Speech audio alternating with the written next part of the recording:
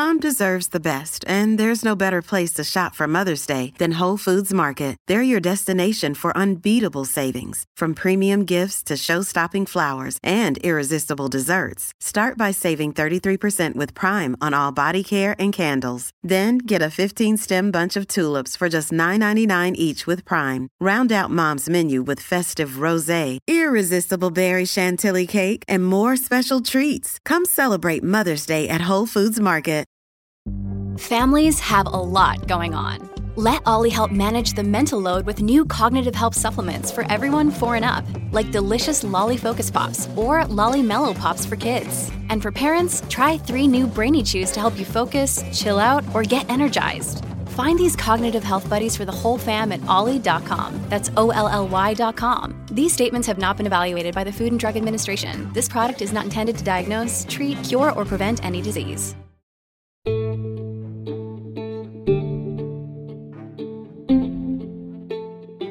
This podcast is intended for entertainment and opinion. Nothing discussed is meant to be a substitute for mental health treatment. If you are experiencing a mental health crisis, please call 988 or use the resources listed in the episode description. To see the sources and other resources mentioned in this episode, you can visit psychologicallymindedpod.com.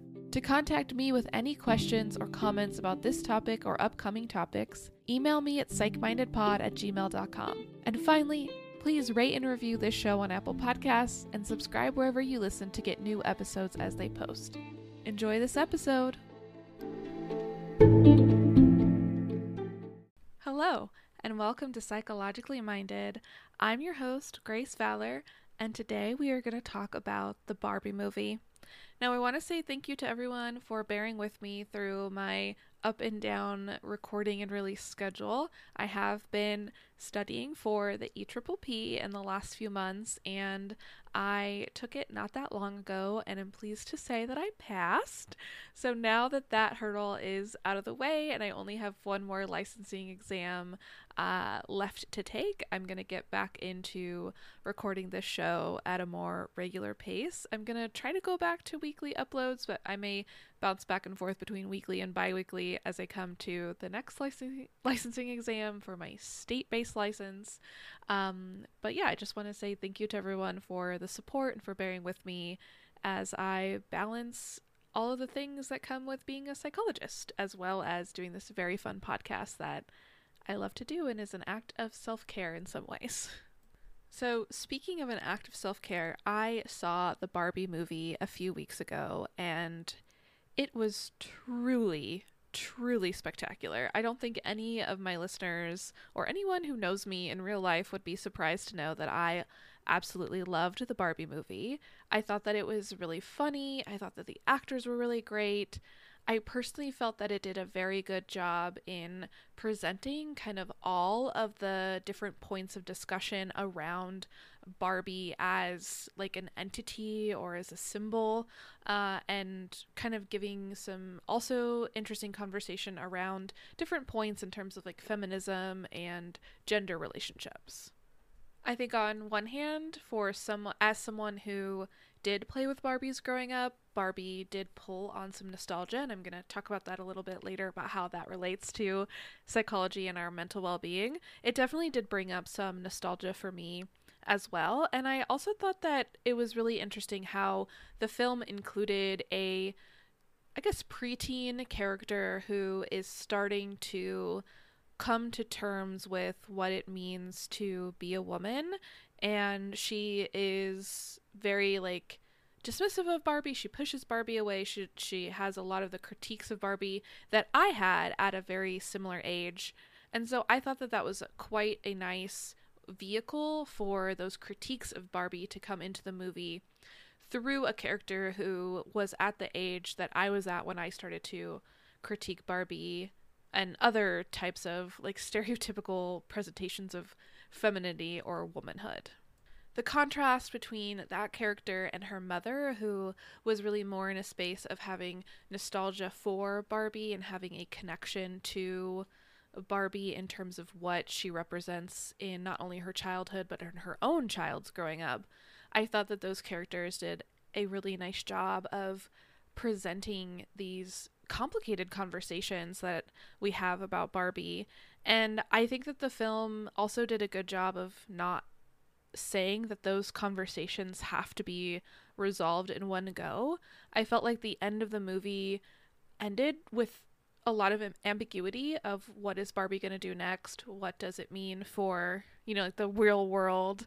What is the Barbie land going to look like? There was a lot of ambiguity that I think signals to the audience that we don't have to have it all figured out. We don't have to quote unquote solve the problem of Barbie or the problem of representing gender and gender relationships in media, toys, pop culture. We don't have to have those things solved, but we can have avenues where we can have discussions about them. So all around, I thought the movie was really well done. Greta Gerwig is a classic, truly a wonderful director.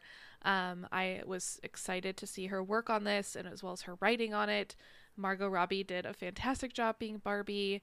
And yeah, I think all around I really liked it. But what I want to spend some time in this episode talking about is a couple of things about like psychology and mental health, because of course that's the point of the podcast. And then talking a little bit about some of the critiques of Barbie that I've seen and the Barbie movie that I've had as well. I think it can just continue this conversation about Barbie and the complexity of this issue. We don't have to have it solved at the end of this episode either, but we might as well take a stab at it as well. So first off, I want to start off by talking about the role of nostalgia in our psychological well-being. This movie was pretty much nostalgia heavy. I actually read an interview with Greta Gerwig where she specifically talks about making the sets and the aesthetic of the movie very highly saturated colors, sparkly, really over the top, and she did that specifically for nostalgia reasons and really connecting with the part of her that in childhood gravitated toward like sparkly, bright, colorful things. So even down to like the fabric of the film, it's all around nostalgia. Often I think nostalgia can have kind of a negative connotation when people talk about it, that people are living in the past, or I've even heard people talk about it as being cringy, that people engage in nostalgia content. But I found some interesting articles about the positives of nostalgia and how it may actually help us to feel more connected to other people. So all of this comes from the article written by Travers on the emotion powering Barbie's popularity, and that emotion is nostalgia. And some of the research that was cited has found that nostalgia seems to be linked to things like social connectedness, having a sense of purpose, and a sense of self-continuity. All of these factors have been linked in psychological research to well-being and helping people to feel like their lives have more meaning. So let's break down each parts of that real quick. So social connectedness, pretty obvious. It's about feeling connected to other people. My guess is that nostalgia facilitates this connection to others because there's a shared interest, right? We have kind of a commonality of things that we can be interested in. And in fact, other studies have found that nostalgia does help us to form groups that work toward a common goal and can be part of a coping strategy for dealing with loneliness. Because there is a shared interest, it's easy to form a group around it, which can be a good way to get into a group or a social situation if you're feeling like maybe you're more isolated or disconnected from other people. Feeling socially connected to other people is an important part of well-being overall. It's something that has been much more of a focus in the literature post the COVID shutdowns because people became very isolated very quickly due to things being shut down and stay-at-home orders. And so there's been an increased interest in this idea of we do need to be connected to other people to be psychologically well, right? To improve our well-being. And so nostalgia, that experience of that emotion of nostalgia can also lead to us feeling more connected to other people. I think it's partly because we see other people having the same emotional reaction to us.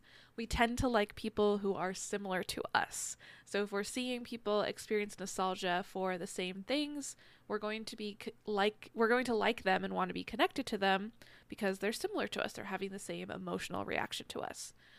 Nostalgia also, like they mentioned before, was connected to a sense of purpose. So it can really give people this idea that we have something that we're maybe like working toward or a purpose in our life.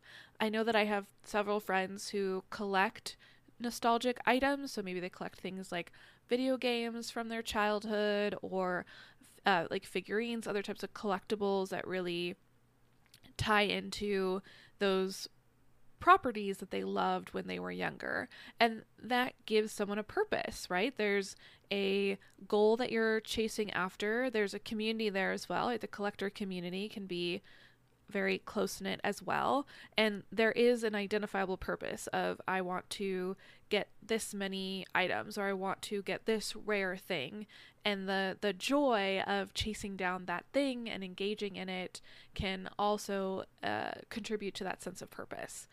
I can say in terms of just like anecdotally working with clients in a clinical capacity, having a sense of purpose is really important for well-being overall. Of just having something that gets you up and out of bed every day can really improve someone's mental health and can sometimes be the kind of motivation behind using a clinical treatment like behavioral activation. Behavioral activation is where we just try to help clients do more things and do more things that make them feel good instead of just being on the endless treadmill of things that don't make them feel good. So nostalgia can give us a little bit of that sense of purpose as well. And nostalgia can increase our feelings of self-continuity. Now, this is the idea that the self not only continues on through lifetime, but may continue on after lifetime as well. And so nostalgia helps us to kind of anchor back into our childhood, right? Nostalgia is typically for things that happened to us either in childhood or adolescence. We typically don't feel nostalgic for something that happened like last week, although I guess you really could, but it's typically for a time that's pretty removed from the time or age that we are in the current day. And so that anchors us in our lifetime and reminds us of kind of how our identity continues on from those earlier developmental periods, right? If I'm someone who likes Barbie now and liked Barbie then, that is something that has continued with me through my life and is a maybe more stable part of my personality or my identity. It could be the same thing for like Disneyland or Street Fighter or Pokemon, right? Just having that this is a consistent thing that I have been interested in. Now, our relationship to that thing can change, right? As an adult, I don't necessarily have Barbies that I play with every day. I don't own anything Barbie branded. Whereas as a child, I had many things that were Barbie branded. I had Barbies and a Barbie kitchen, and I had the like swimming pool set, which was my favorite thing to play with. And so the material relationship that I have to Barbie has changed. However, my emotional connection to Barbie has remained somewhat stable. Now, yes, I would have gone up and down and had my teenage years of rebelling against Barbie, but can now access that sense of nostalgia, that sense of like comfort and continuity of this was a thing that was with me in childhood and can be with me in adulthood. And there is something very wonderful about having that continuity. So whenever I hear someone saying that like nostalgia is cringe or, it's like Arrested Development, people being stuck in their childhood, I think we can kind of counter that with this idea of, sure, maybe my interests remain the same. Maybe my relationship to them has changed. And it doesn't mean that it's a bad thing because my interests have stayed the same. Something there is pretty powerful that's keeping me invested in the same, interest all of these years. So those are the kind of three components in which it seems that nostalgia as an emotion helps us. And the main way that it seems to help us is it reduces our stress. It's a protective mechanism against stress. This is again from the Travers article, but they mention some research that was done post-COVID, post-pandemic, that looked at nostalgia being specifically triggered by negative feelings, or when somebody was becoming stressed out. Nostalgia tended to increase at that time and seemed to serve as this purpose to protect the person against stress by bringing in more positive emotions, this more social connectiveness, and this sense of purpose. So nostalgia, if you find yourself feeling more nostalgia or feeling it happening more often, it might be a protective mechanism against high levels of stress or feeling stressed out for, a long time or chronically stressed. So maybe your brain is trying to give you a little message that we're really stressed out here and we need to take a little bit of a mental vacation by going back to that time, experiencing what it's like to be a kid again and be connected with these things that we used to love so much at different parts in our lives. So I guess my biggest takeaway would be that if someone tells you you're cringe because you like engaging in nostalgic content, you can tell them, actually, I'm reducing my stress and giving myself a sense of purpose. Another kind of psychological realm that I thought the Barbie movie touched on quite a bit was this kind of trope of the identity crisis, or the idea of an identity crisis. That's really the driving plot point for Barbie. Is she starts to become a little more aware of things like death and existential dread, and by becoming aware of those things, she kind of loses track of what her identity is and is working to figure those things out.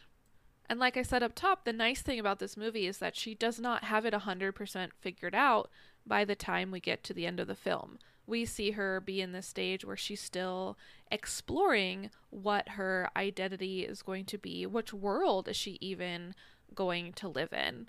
And I thought that was a really nice way to bring in this idea of something called the identity moratorium.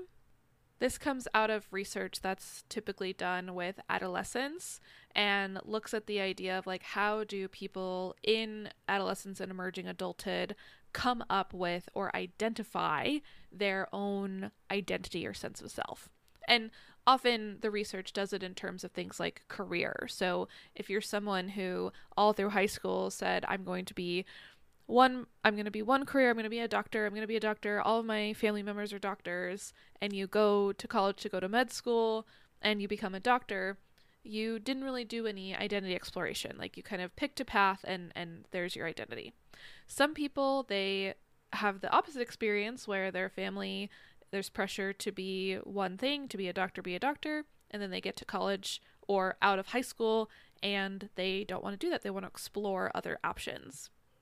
That is usually when we use the term identity moratorium, specifically when people are in a situation where they're exploring multiple different things. So this might be the stereotype of a college kid who goes into college with an undeclared major and takes a bunch of classes and doesn't seem to quite have an idea of what they want to do as they start their college career. Or maybe someone who completed high school and shops around for jobs, wants to try different types of training things, and doesn't seem to definitely have a career path.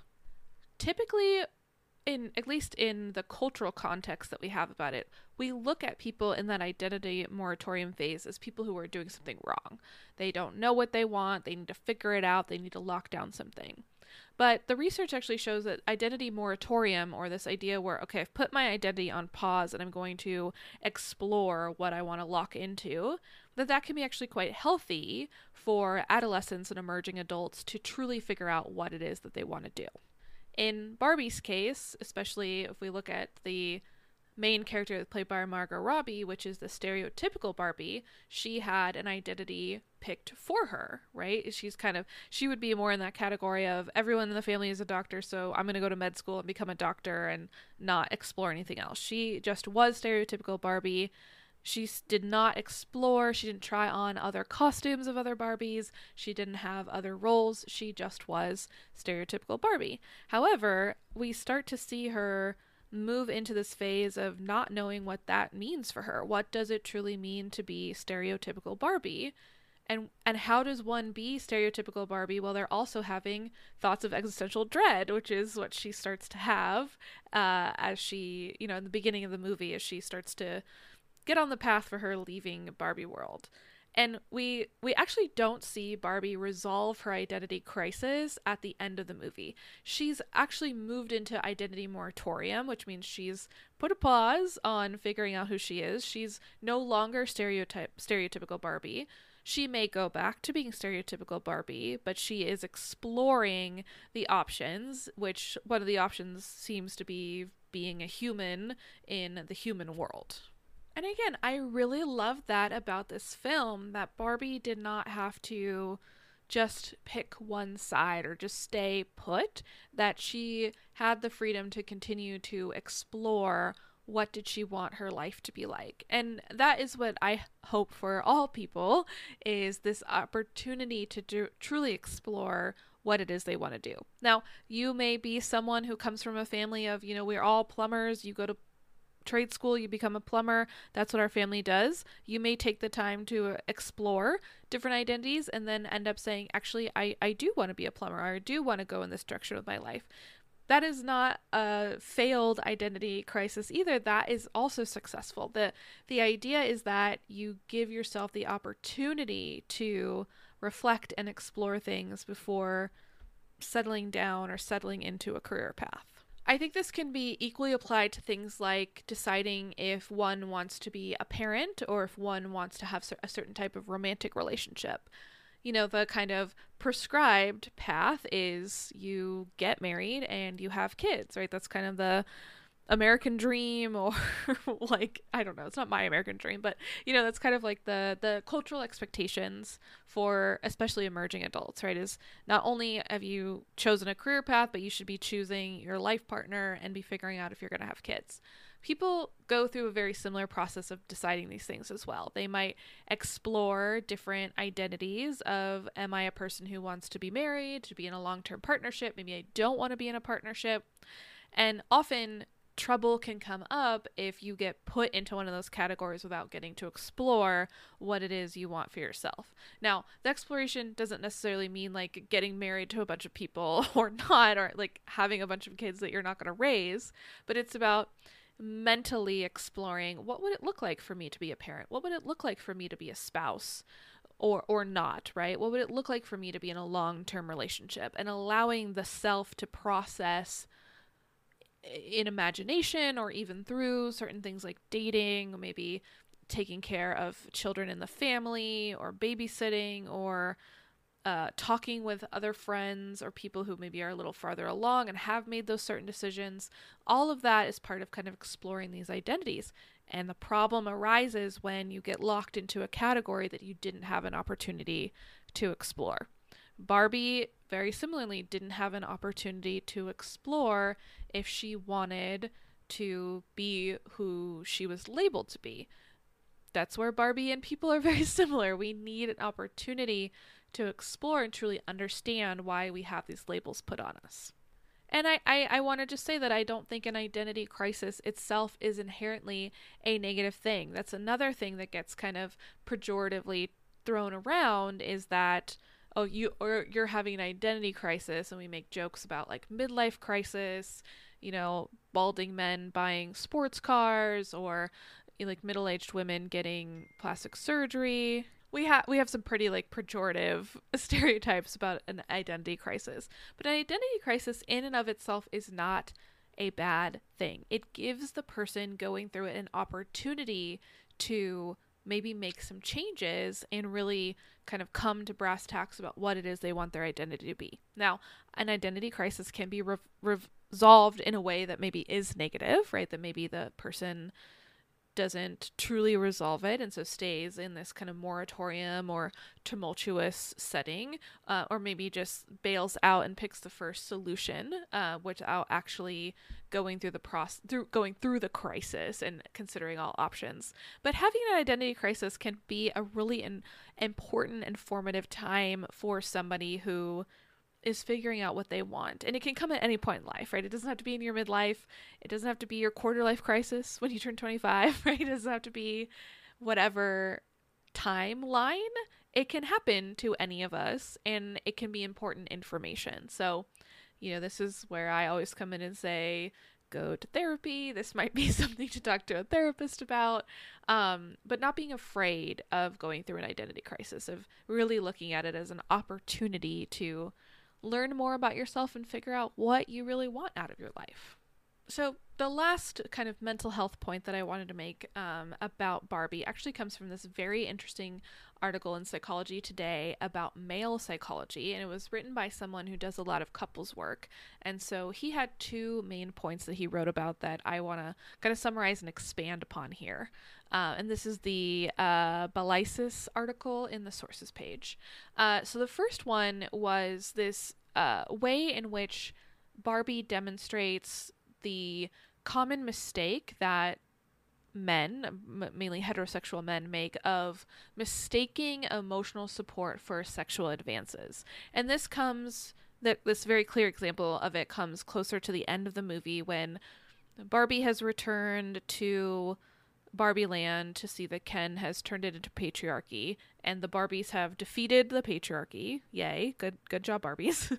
And Ken and Barbie are having a conversation where he is expressing that he's having a tough time and that he doesn't know who he is without Barbie. And she gives him some emotional support and even kind of takes accountability for maybe the role that she played in it. She's demonstrating that she has a lot of wisdom and empathy, and she's being emotionally supportive of him. And he grabs her and dips her to kiss her after she is emotionally supportive to him. And in that moment, we see that Ken is not able to distinguish between emotional intimacy and physical intimacy. He perceives Barbie being emotionally supportive of him as a green flag or a green light for sexual contact and physical intimacy. And the author of the article talks about this as well. And I thought this was so interesting, that often this can happen in relationships, especially relationships that include men and women, where the man is seeking physical touch, is seeking physical contact, and then starts to learn that sexual contact is doled out in emotional settings as kind of like a pity or a sympathy thing. And so rather than being able to use emotional support to regulate one's own emotions or just use it as supportive, the man starts to interpret it as, this is how sexual contact is initiated, and this is my opportunity to have that type of contact. And I agree with the author's recommendations as well, as of helping men to differentiate between what is emotional support and what is physical intimacy, and being able to be comfortable with being emotionally vulnerable without it immediately following up with physical vulnerability or intimacy. And I do think that it was important that in the Barbie movie that Barbie established a boundary with Ken and did not engage in more sexual contact. She did not want to be kissed, and she did not then, through a place of pity, engage in having sex or making out with Ken to comfort him. And I think that's an important thing to show, because often in media, especially movies, we see women comforting men in times of hardship, and it ending up in a sexual situation or a physically intimate situation. And so Barbie saying, that's actually not what I'm offering here, I don't want to cross those wires for you, is a way that she is supporting her male partner. I don't know if they're truly, I guess they're not really partners, but her supporting Ken is by helping him to navigate that we don't want to cross these wires, that I'm only offering emotional support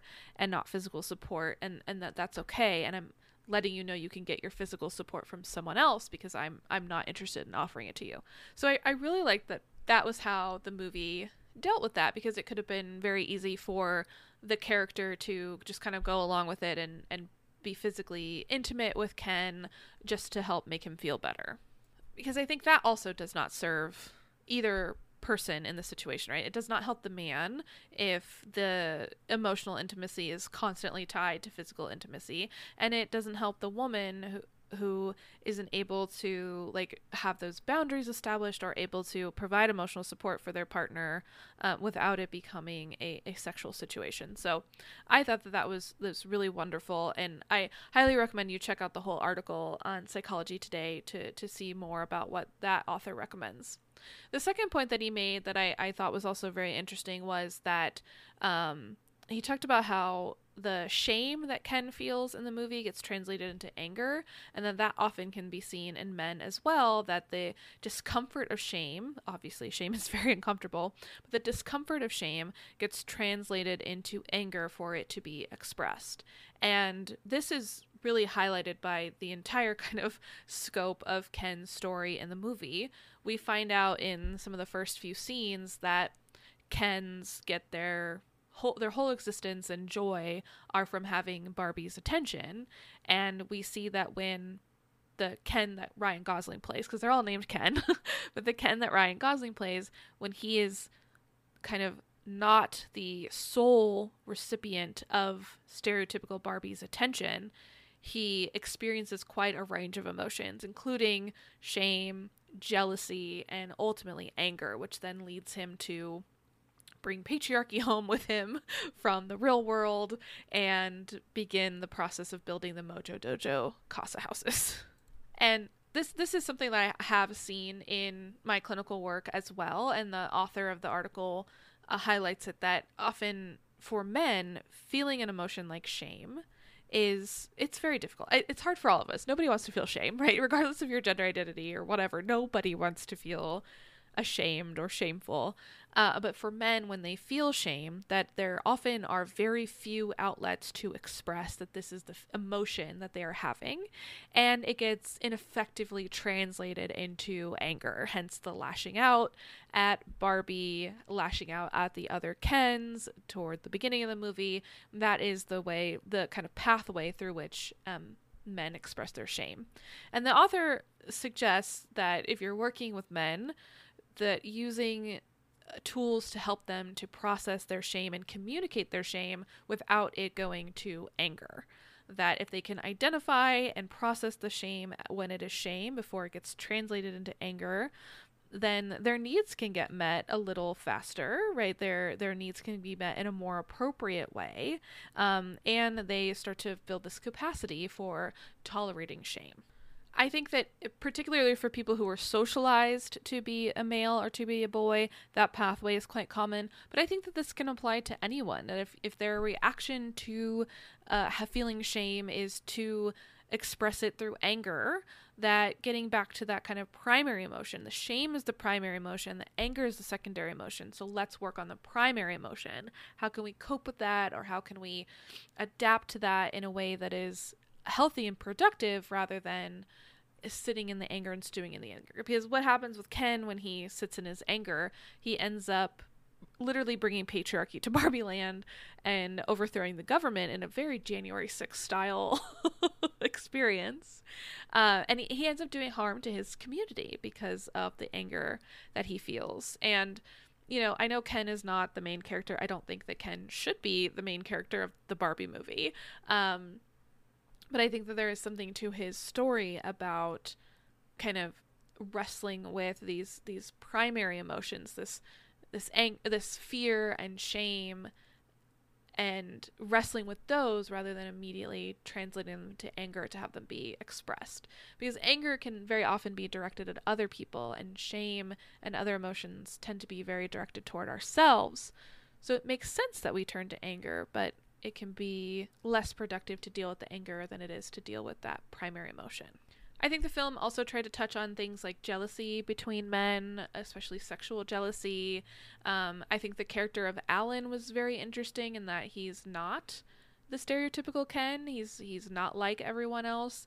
And this was mentioned in an article I'm going to talk about soon, that, Alan's physique was kind of the joke, that he wasn't hot like Ken, that kind of becomes the joke in a kind of body shaming way, but he also represents a different facet of masculinity and serves to be counter to the Ken's point. So I thought that was very interesting, kind of seeing these different types of masculinities show up in the Barbie movie. So, lastly, I just want to touch on some critiques of the film. The main points from this come from an article called "Is the Barbie Movie a Feminist Triumph or Flop?" that was written in Women's Agenda by 3 gender studies academics.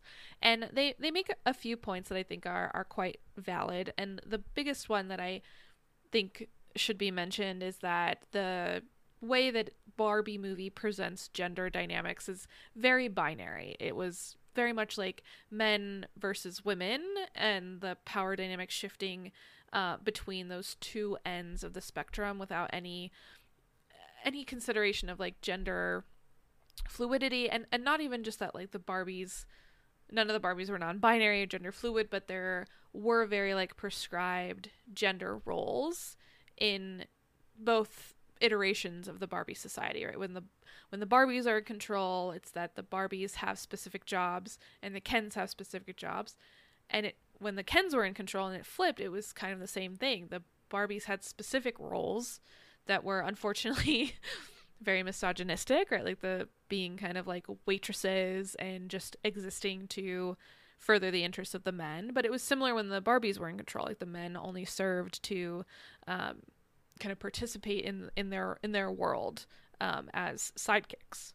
So there isn't a lot of space for nuance in terms of gender. And although on one hand Barbie does represent that girls can be anything that they want, it is that girls can be anything they want in this very hyper feminine way, right? They're, aside from the weird Barbie, which is Kate McKinnon's character, which is fantastic, there isn't like a tomboy Barbie, right? There isn't like a Barbie who wears like dungarees. I don't know why that was the first thing I thought of, but you know what I mean? Like there aren't Barbies that, all of the Barbies are in incredibly hyper feminine outfits and hyper feminine presentations of their gender. And I do think that the authors of this article raise a very good point that the last line of the movie is a joke about Barbie getting a vagina. She's visiting her gynecologist, and it's implied that she's there because she was a Barbie that had no genitalia and now is getting genitalia. And so although it's funny, it's a funny line, it does kind of, it's this very reductive point that, you know, her getting a vagina is part of her becoming a human woman, or like becoming a woman, and that's not something that's necessary. And so just having the last line of the movie be about tying womanhood to a specific set of genitals, I think did not sit well for certain people, and I can definitely understand that critique as well. It is very reductive in terms of, you know, sex equaling gender. I also saw a lot of critique online of people saying that Barbie was kind of like feminism 101, particularly when it comes to America Ferrera's character's speech. She gives a impassioned speech to the Barbies about how difficult it is to be a woman, that you're expected to be, you know, a mother, but also expected to have a career, expected to be pretty, but not too pretty, expected to be polite, but strong, and that the kind of assumptions or expectations on women are so polarizing and so confusing that it's impossible to meet all of them. And some of the critique I was seeing was, you know, this was very basic. This is kind of like day one feminism, and, you know, they were looking for maybe more concrete or complex themes in the movie. And although I can see that critique, I think that is not necessarily the most helpful critique of Barbie. I think we have to look at Barbie for the vehicle that it is, which is, it is a massive blockbuster summer film. Its audience is not gender studies professors or enthusiasts like myself, right? Its audience is a mainstream, very generalized audience, where a portion of the audience is going to be adults who feel that nostalgia for Barbie, and are going to be teens or preteens who maybe still interact with Barbie in some level, right? That's kind of the dichotomy of the audience that we have here. If we're having an audience that is that large, we cannot expect everyone to be coming in with even a basic idea of the tenets of feminism, right? Feminism as like a political movement. I found America Ferrera's speech to be on the nose. to be quite frankly spot on, and something that was really important for an audience, a mainstream audience like the audience of the Barbie movie, to hear. And there's a great article in The Cut that's an interview with America Ferrera where she talks about the process of writing that speech, and she actually helped Greta Gerwig write it. They kind of went back and forth and made sure that it was perfect. And I think that they did what they could to instill these ideas of how patriarchy does oppress women, how assumptions and gender roles oppress women. And I think that it's also an example of how Barbie cannot be all things for all people. Just like in her speech, all women cannot be all things for everybody. Barbie, as an intellectual property, cannot be all things for all people. And that's okay. It's okay that Barbie the movie or Barbie the toy doesn't represent every aspect of every type of person. Barbie is one piece of the story, one representation of the human experience. And I think that to complement Barbie, we need lots of other types of stories. And, you know, if we're going to be doing more toy movies, I would love to see a blockbuster Bratz movie. I think that would be very fun. I know they're talking about Polly Pocket, but come on, Polly Pocket's too similar to Barbie. Like, we need diversity here. But I think that, you know, I think we can critique Barbie. We can have these ideas of she falls short in some ways, or this movie falls short in some ways, and at the same time hold on to the idea of, does every piece of media need to represent every single idea ever? And Barbie herself is a property with a tumultuous history, a history where the creator's own daughter disowned the idea of Barbie. Like, it's a complicated character. It's a complicated property, and that's okay. And we don't have to resolve that by making Barbie be somebody or something that represents all aspects of all people. So all that to say that I think there are good takeaways from the Barbie movie. I think that anyone exposed to even a taste, a whiff of feminism is a win in my book. As a feminist psychologist, that is important to me. And, you know, we have to be understanding that there are people out there who may never have even had Feminism 101. And this is their introduction to it. And I would rather it be a fun, silly, brightly colored movie where these ideas can be presented in a palatable and accessible way than in a Boros Snoro like 50-page article, right? Sometimes we need to package our messages in ways where people will actually get them and not just silo our ideas in our academic circles. So I would say that although I do resonate with some of the critiques of Barbie, and I specifically think that the ending could have been a little bit different, I do think that if we're looking at this as a step one of making feminism more accessible and more mainstream, and obviously not the only step one, but like as kind of a step one, then we have to be okay with it not being perfect. And actually we have to be okay with the entire movement not being perfect, because nothing will ever be perfect as long as human beings are in control of it. So I've rambled on long enough. I hope that you can tell that I absolutely adored this movie, and hope that if you haven't seen it, you're able to go see it soon. If you have seen it, I would love to hear your thoughts on it, and what did you think of Barbie? What were your critiques of Barbie, if any? I just think it was a lot of really great fun, and I'm so thankful that I got to see it with a dear friend of mine who has been on the show before. Thank you as always for listening all the way through to the end, and I will see you in the next episode. Bye-bye.